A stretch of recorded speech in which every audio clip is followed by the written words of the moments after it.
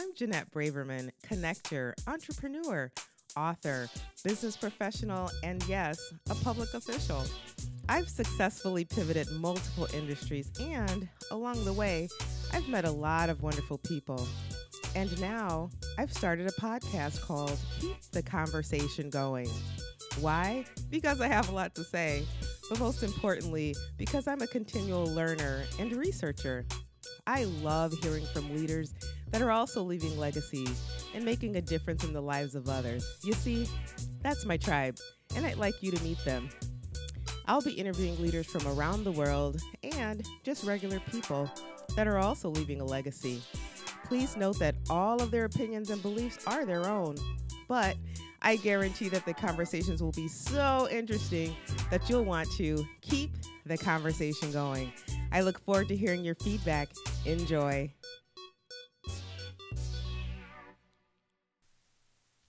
Hello, everyone. This is Jeanette Braverman with Keep the Conversation Going, and I am here with attorney Isioma Wabuzor.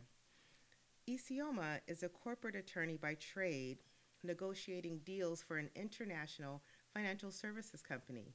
With a strong dedication to her profession, attorney Wabuzor presently serves as a board member for both the Sports and Entertainment Law and IP and Technology Law sections of the State Bar of Wisconsin.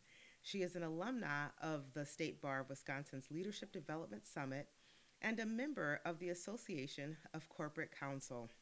Most recently, she was featured as a TEDx speaker for UW-Milwaukee's Spring 2019 symposium called Enlighten Up, where she gave her highly acclaimed talk, The Dreamer Next Door.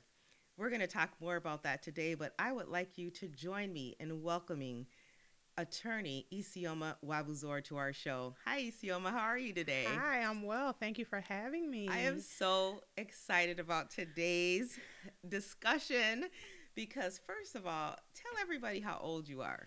I am 29 years young. You can't be. I mean, you are so very accomplished. And I mean, to have just earned your doctorate, I mean, and you're doing things, you have your own business. So I'm going to stop and allow you to just share your journey with us. Yes. Start from the beginning. Okay. Well, that means a lot coming from you, so thank you so much. My journey is a pretty long one. So The Dreamer Next Door, which I'm sure we'll talk about more later, is a play on my history and my immigrant journey in this country. So I come from immigrant parents who immigrated to the United States from Nigeria. I myself was born in Nigeria and was brought to the United States when I was 18 months old by my parents. So the United States is all that I know. Yeah. Coming from an immigrant family, education is heralded. Like it's not an option. Either you go to school or you go to school. There's no alternative. And so education has always been important in my household. And so, as you mentioned, I went to Rufus King, the best high school anywhere. Go Generals. Yes. I went to Rufus King for high school. Even there, I was pre-IB, earned my IB diploma. Immediately after, I went to Marquette University for undergrad, where I double majored in psychology and political science. Wow. The maternal side of my family, all lawyers. So my maternal grandfather was one of the first 50 attorneys in Nigeria. My maternal step-grandmother was the second woman lawyer in Nigeria. And so that's my familial history. Exactly. And so it was sort of expected. Just a family of lawyers. Exactly. So it's medicine on my dad's side, lawyers on my mom's side. People always joke, like in Nigeria, if you have Nigerian parents, you can either be a doctor, a lawyer, or engineer. Pick one. But no, I genuinely wanted to pursue the legal field. And so in 2012, I went on to Marquette Law School. And that's a 3-year experience. And here I am today, a practicing attorney. That's amazing. And Thank so, you. are you enjoying this role? I love what I do. Okay. People ask me all the time, like, why did you want to be a lawyer? And aside from just the familial underpinnings of it, I think it's a very versatile professional degree. It comes with a lot of credibility, and I'm someone who's naturally inclined to want to help people. Mm-hmm. And with that degree, whether you want to run a business, whether you want to be a professor, whether you want to work in a corporation, you're always fixing, you're always problem solving, you're always helping people. And so I think it lends itself to my natural inclination to want to help people, Mm-hmm. and just the adversarial side of me and wanting to fight and advocate. And so I love what I do. Wow. So now, do you have siblings? I do. So I have a Okay. younger sister. She's 27. I'm sure a lot of people know as well. They talk about my siblings and I a lot. So my younger sister is 27, and then I have a younger brother who's 21, who's a senior at Marquette. Oh, really? Yes. What, Marquette High? Marquette University. University. Yes, so he's Oh, a he's senior there, so he'll he's be. about to graduate Yes, too. my Okay. parents are about to be empty nesters. Wow. Did your sister also major in a similar So my sister degree, double or? majored in business and kinesiology, Okay. and my Okay. brother is double majoring in political science and sociology. Oh, so they're doing something a little bit different. Now, is he thinking of going on to law school? No, so he says he can't do it. I think part of it, he's like, she's a lawyer, like they're gonna hold me to this standard. So he insists he's not.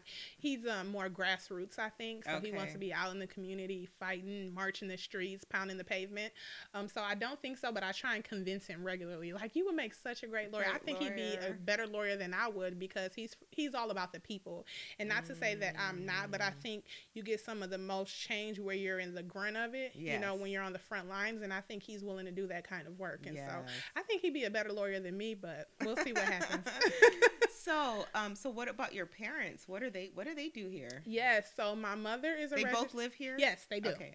So my mother is a registered nurse. My father is now retired, but he owned his own medical transportation company, and he'd done that for years. And so, hats off to my parents. Kudos to them. I owe them everything. And they made the ultimate sacrifices to establish opportunities for my siblings and I. The thing about coming to the United States from another country and as immigrants is, your degrees don't necessarily transfer over. Right. You could be. I've heard that. Yeah, you could be a doctor or whatever where you're from, and then the minute you come here, you're starting all the way back from square one. Wow. And so, my mother back in Nigeria was a professor of linguistics. My dad was in agriculture, and so they came here and just started all over. Wow. And so, yes, thank you, Mom and That's Dad. a journey. Yeah. Yes. Blessings to them for doing that for all of you. And so now let's talk a little bit about your talk, your Yes. TED Talk. That was huge. Yes, thank you. This just happened, Yes, right? it was in April of this year. Okay, so tell us about that journey, and how did that happen even? Why did you even Yes. how did you actually, I guess, investigate that whole Yeah. process? And then I think you have to interview. Yeah, so it's so funny you asked that, because I get this question all the time, like, how did this process even come about? So it actually started in March of 2018. So for years, of course, I'd known I was a dreamer from the time I started college back in 2008. And I was just like, I feel like I have this burden, this testimony, and I feel like no one really knows all of me. But I just knew it wasn't the right time to share it. And I'm like, I'm very spiritual. I'm like, God will tell me when it's the right time to share this side of my story. And so in March 2018, I like to be involved in the community. So when I was in law school, I sat on the National Executive Board for the National Black Law Students Association. So I was the National Convention Specialist, and the convention was held here in Milwaukee. And so as a National Exec Board alumni now, when they do things, we still go back and support. And NABALSA turned 50 in 2018. Okay. So a ton of us went to New York for the 50th annual convention. And Angela Rye also happens to be a What? NABALSA National Exec Board alum. I love her. Yes.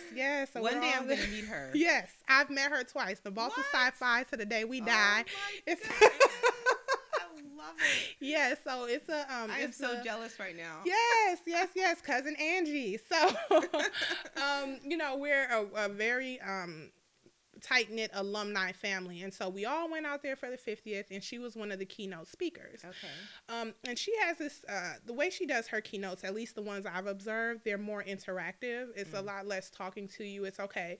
She said we have a room of almost 1,000 lawyers and practitioners. Okay. She said, you guys don't need me to preach to you. She said, what we need to do in this room is strategize and do things that we can take back to our respective communities and implement. And so she's like, we're working woke. She's like, this is a work session. She's like, this isn't a keynote. I need you guys to get up and say what we are going to do when we go back home. And so now you got all these lawyers and law students lining up to the mic saying, this is what we need to do. This is what we need to do. This is my idea. This is what we need to recognize. This is what we need to understand. And we're just listing things. She just riled y'all up. Yeah, she did. Working woke. I love it. And so I get up and I was like, so something for me that has always been important to express to my demographic, my racial demographic, is that the media has a tendency to silo what are our issues. So what's a black issue? Police brutality. But you know, when you think of black issues, LGBTQ issues don't readily come to mind. Right. Immigrant issues don't readily come to mind. Maybe even, I mean, gun violence to an extent, but when you're thinking about these suburban communities and things like that, that doesn't necessarily come to mind immediately. And you know, it's very important for me, for all demographics, to recognize that every issue is your issue. Yes. And until we get to that point, I don't see us making as much progress as we can make. And so one thing that I wanted to express at her... I just have to pause for a moment. Yeah. You know, and do a little dance. Because every issue is your issue. You know, because you don't see it doesn't mean it doesn't exist. You can look at any sort of socio-political issue and you will see someone who looks like you in that demographic. Yes. It's just not what's on television. It's just you know, the type of person people are talking about.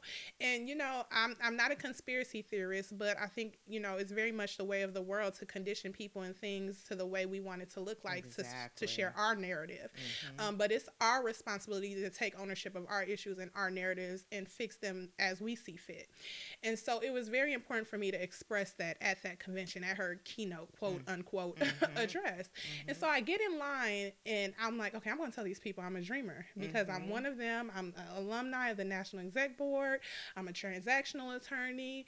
You know, I need to know that they have one. And this was right around, I want to say, the Muslim ban. Okay. So there was a lot going on. And I'm like, okay, I'm going to get up and say this. And I get up there and I get nervous. I'm like, I'm not going to tell 1,000 lawyers and law students that I'm an immigrant.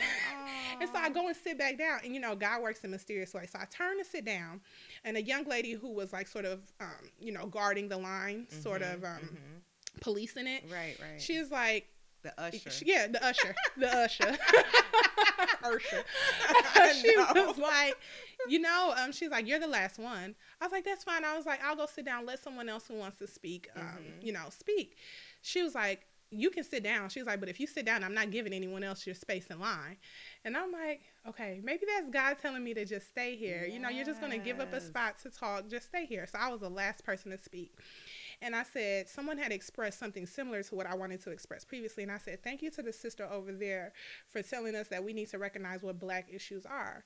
I said, I'm a National Exec Board alumni. I'm an attorney. I'm a transactional attorney working in a private equity-owned corporation, and I'm a dreamer.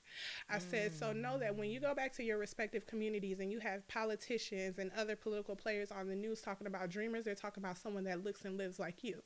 Wow. And I got a standing ovation. Wow. I was like crying. I got like 30 hugs. Like Angela, she has this guy who works for her. His name is Eugene. Shout out to Eugene. He came and got me. He was like, Angela wants to talk to you. Like, she wants to see you. And, you know. Making me cry. I know. And I was not expecting that. It was very overwhelming. I got back to Milwaukee. I had like 20 LinkedIn messages from law students. Fordham Law Review wanted to interview me. All this crazy stuff. And I'm like, okay, this is a bit overwhelming. And I'm very big on, okay, I want to control my narrative. Yeah. And so I said, I got this momentum. One of the things that's most frustrating for me is when you say something and you express something and it stops there. Yeah. And I said, well, how do I keep this public dialogue and discourse going? So I have a sorority sister who I love, who's one of my closest friends, Raina Andrews. She'd previously done a TEDx talk through UWM. So a few months after that, you know, Raina and I go to lunch, and I'm at Tandem. I remember it was at Tandem, and I'm like, Raina, I have an idea for a TEDx talk. How do I go about doing this? And anyone who knows Raina, she is so constructively critical. Like, her first thing was, well, I need to hear this idea. I love her. I love Raina. Like, she is so, like, Raina will get you together, okay? Yes. So I'm like, Raina, But you know, she's honest. she's so honest, and right? she means like the most well for you, the most well. Mm-hmm. And so I'm like, Raina, I haven't shared this with many people. I said, I'm a dreamer. I said, I already have a working title, The Dreamer Next Door, all this stuff.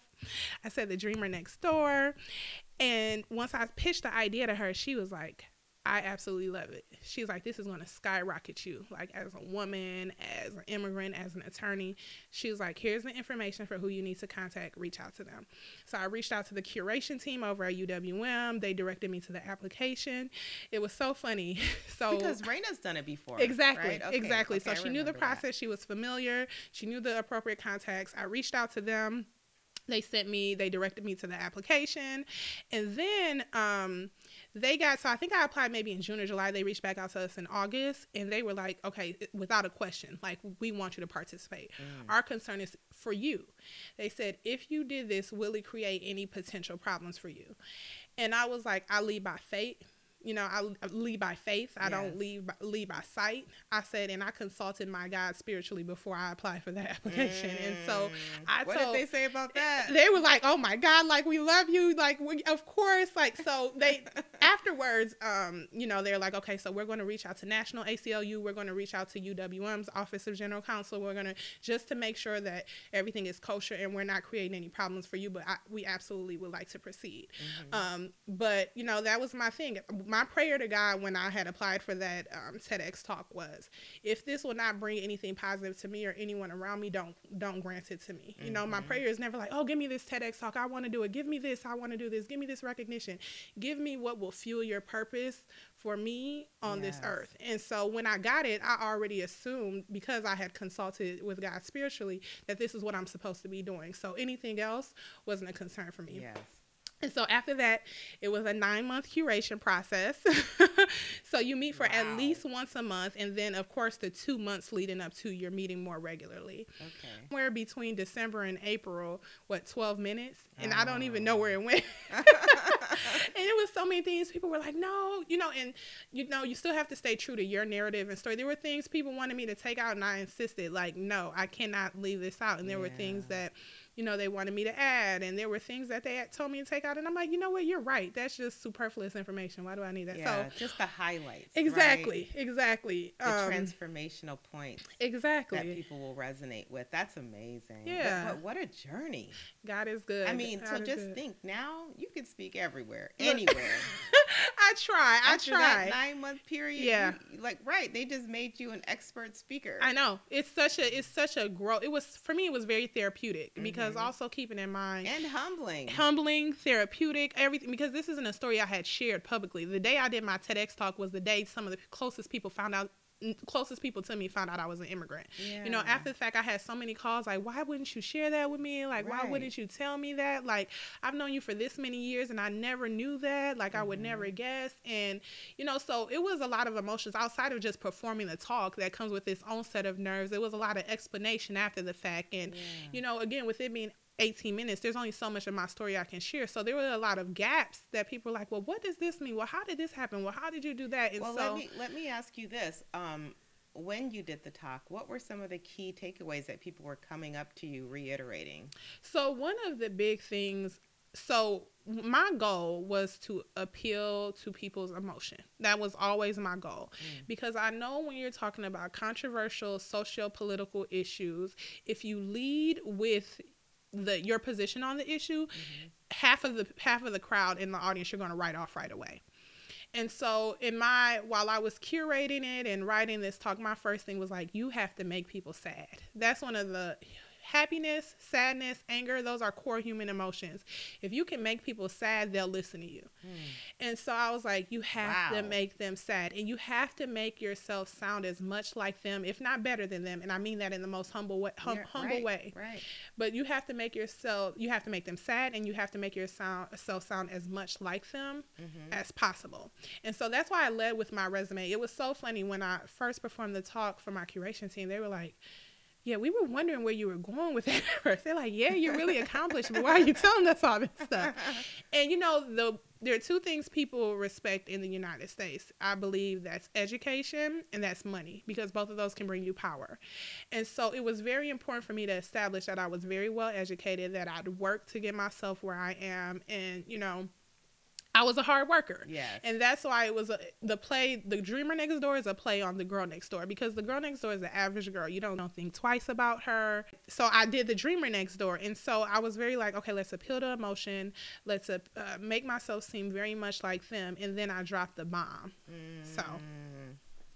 Okay, so you dropped the bomb. Yes. So I dropped the bomb and I revealed that I was a dreamer. And, it's so funny because people, even after the fact, having seen my TEDx talk, they're like, you said you were a dreamer. And we're like, okay, I'm a dreamer too. Like, I have goals and ambitions.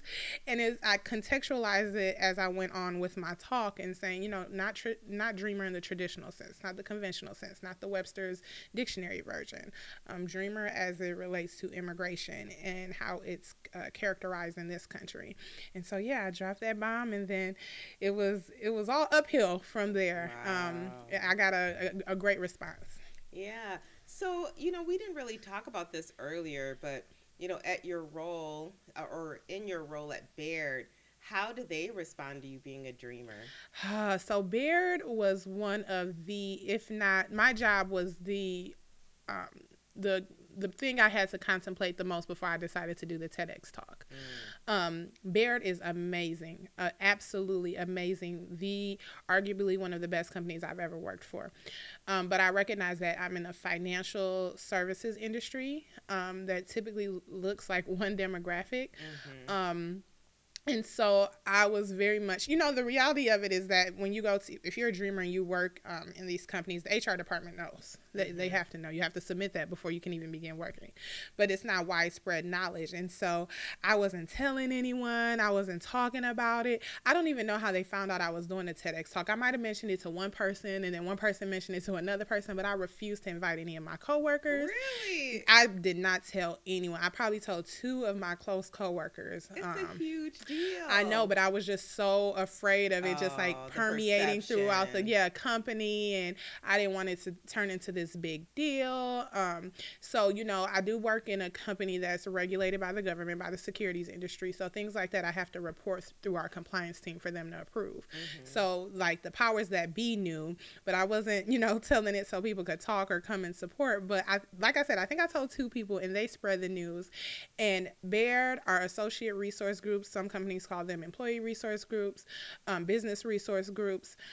Our multicultural resource group is one of the best work families I've ever had. And once they got wind of it, they did like a PR announcement, a press release. They disseminated it. Some of my coworkers came to the TEDx talk, and the response subsequent to it has been amazing. I mean, even on LinkedIn, they're always liking my posts. My coworkers are buying my merchandise, and I'm just like, oh my God, I didn't expect this.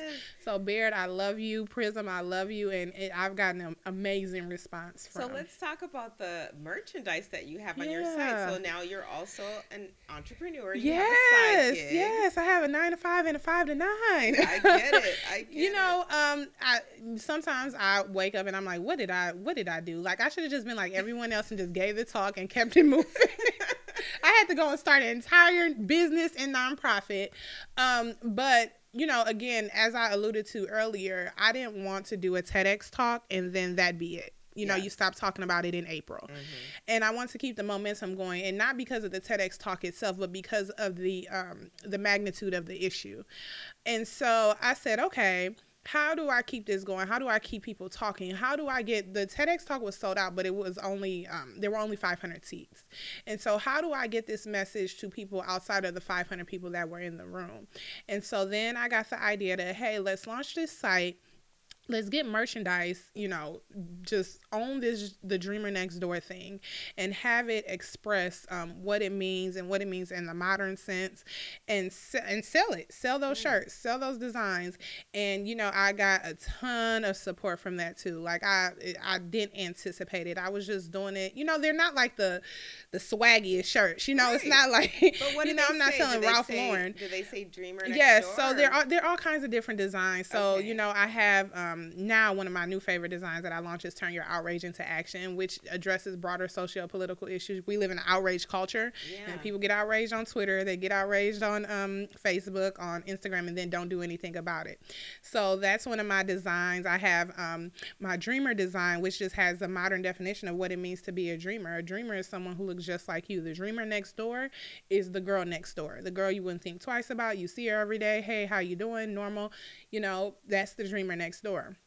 And so I have that design. I have like a classic dreamer design that's funkier, and kids tend to love that one. I have a languages design. I have a ton of designs. Oh, but what's most important about it is that, you know, I haven't made a dime off of any of that, but a portion of the proceeds, other than like the operating and overhead expenses to design the shirts, a portion of the proceeds goes to my scholarship that I started for undocumented students who are pursuing higher education. And so that's what that's about for me. Okay, awesome. That's beautiful. Thank you. Yes. No, that's you're putting your passion to action, and that's what I call that. Sounds like a shirt design. Doesn't it? Oh, I like that. As long as I get credit. Quotables, right? Give your royalties. I love it. And so let's talk about your law school journey, and what advice would you give to young girls that are interested in pursuing law school? Yes. So I find this so very interesting that you're a lawyer, you're a dreamer. You have the tools to get through the entire process. You understand exactly where you're at, because you're a lawyer. Yeah. So you get all of this. You exactly. You get the legal side of things, right, regarding your current state. And so I just find that very interesting. So for other dreamers and young girls out there that are maybe interested in pursuing their doctorate, and are just like you, what kind of advice would you give them? I'm in a very interesting position being a lawyer and still being someone who's relegated by the legal system. Exactly. And it makes for a very weird dynamic. I have a particular level of insight that makes it just very awkward. That others don't. That exactly. Other dreamers do not. Exactly. And so it's an advantage, but sometimes it's very disheartening because I'm still working to uphold people's legal rights and things, but no one's working to uphold mine. And so that's where it sort of gets to me. But I'll answer that in two parts. So just for girls or young women who want to pursue a legal education, I always tell people the law is different than any other sort of professional degree because it's adversarial. Okay. So you're always combating someone. You're always arguing against someone. You're always negotiating against someone. You're always trying to level up or win against someone.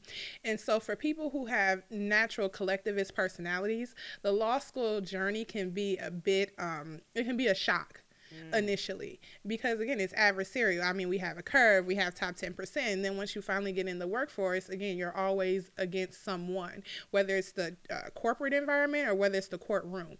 You're always against someone. Interesting. Yeah, and so when you think of things like medical school or dental school or any other sort of PhD program, it's more collaborative. No one's fighting to save a life. You guys are working together to save a life. No one's fighting to fix that person's set of teeth. You're all working together collaboratively to fix that set of teeth. And I guess you're right. Any type of law, it doesn't really matter. No.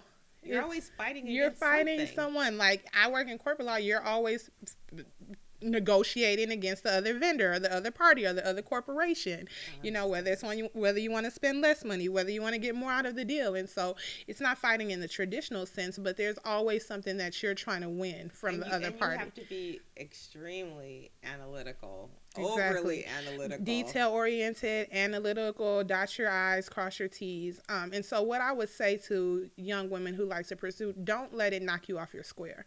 Like, if that's what you want to do, understand that if I can do it, you absolutely can do it. And, you get a lot of imposter syndrome once you get to law school. I think that's where I felt it the most, not even in the profession, but in law school, because you are dealing with people who have been told they're the greatest all their life. They've gotten their best grades all of their life. They've been told how smart they are. I mean, law school is full of alpha personalities. Even the more reserved and shy people are still alpha personalities because they've been successful to an extent.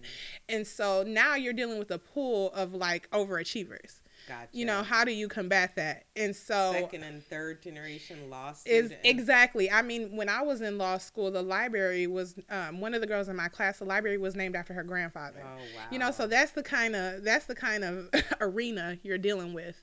And again, there's a curve. So the top 10% is deemed, the group that's going to get the best paying jobs, are going to land the big firms. They're going to make 160K plus coming out of law school. And so again, that can be very intimidating. And all I can say, I'm a person of faith. Stick to your faith. Stay true to who you are. Don't let anything knock you off your square. And if you know that's what you want to accomplish, and that's been confirmed by your faith, then just see it through. Just see it through. Like I said, if I can do it, you can do it. Absolutely. That's great advice. Yes. And so, and then for dreamers, I'm sorry. Yes, no, that's There's fine. a second part of it. So for dreamers who want to pursue law school, it's so funny that you mentioned that because the Supreme Court heard oral arguments on DACA, so Deferred Action for Childhood Arrivals, this past November. They'll issue a judgment on it or a ruling on it probably in Q1 of 2020. But one of the attorneys that was representing dreamers is a dreamer himself. And so all that to say, like, your testimony is your power. Like, if anyone should be a lawyer, it should be a dreamer. Yes. If anyone should be a lawyer, it should be someone who's been, victimized by police brutality. If anyone should be a lawyer, it should be someone who's been affected by gun violence. Like, those are the people who we need, because you see what happens when the system doesn't protect you. And that gives you a certain level of insight and fire to advocate for the next person. And so if anything, the ideal candidate for law school is a dreamer. You know all the facets and you understand how to fix it. So I'm with you. More power to you. Oh, I love that. Yeah, because I mean, they're the ones that they truly understand the cause, and they're definitely going to be passionate about it, right? And they're going to stick with it. Who can advocate for you better than yourself? And so when you've been relegated or when you've been affected by socio-political issues, if you want to pursue a career in the legal profession, you're absolutely the right candidate to do so. That's awesome. All right. So any final thoughts you'd like to leave with our listeners? Final thoughts. Well, I'll say follow me on social media. So on Instagram, I'm at Isioma N. That's my Facebook page as well. My Twitter is at Isioma, my full last name, so NWABUZOR. And visit my website, IamIsioma.com. Please purchase merchandise. If merchandise isn't your thing, please feel free to donate to the scholarship fund. I am a 501c3, so all contributions and donations are 100% tax deductible. Awesome. Thank you. And I will definitely make sure that I drop your website link in the podcast post on my website. Awesome. And then also on the podcast sites. And so my podcasts now are on 8 different platforms. Ooh, so they're out there. You. I know, I'm loving it. So they're out there for Android users, iPhone users, you name it. Yes. I was just looking at your site today. I'm like, look at Jeanette. You have all these big wigs lined up. I love it. And you're one of them. Oh, please. So, yes. Thank you. Though. Thank you for being in my tribe. Thank you for having me. I love you. Yes, I love you more. And so for all of you listeners out there, thank you for listening in once again. Please follow us on SoundCloud and any other platform of your choice. Like our podcasts that are out there, and we'd love to hear your feedback and comments, so please drop some comments out there for us. And until next time, goodbye.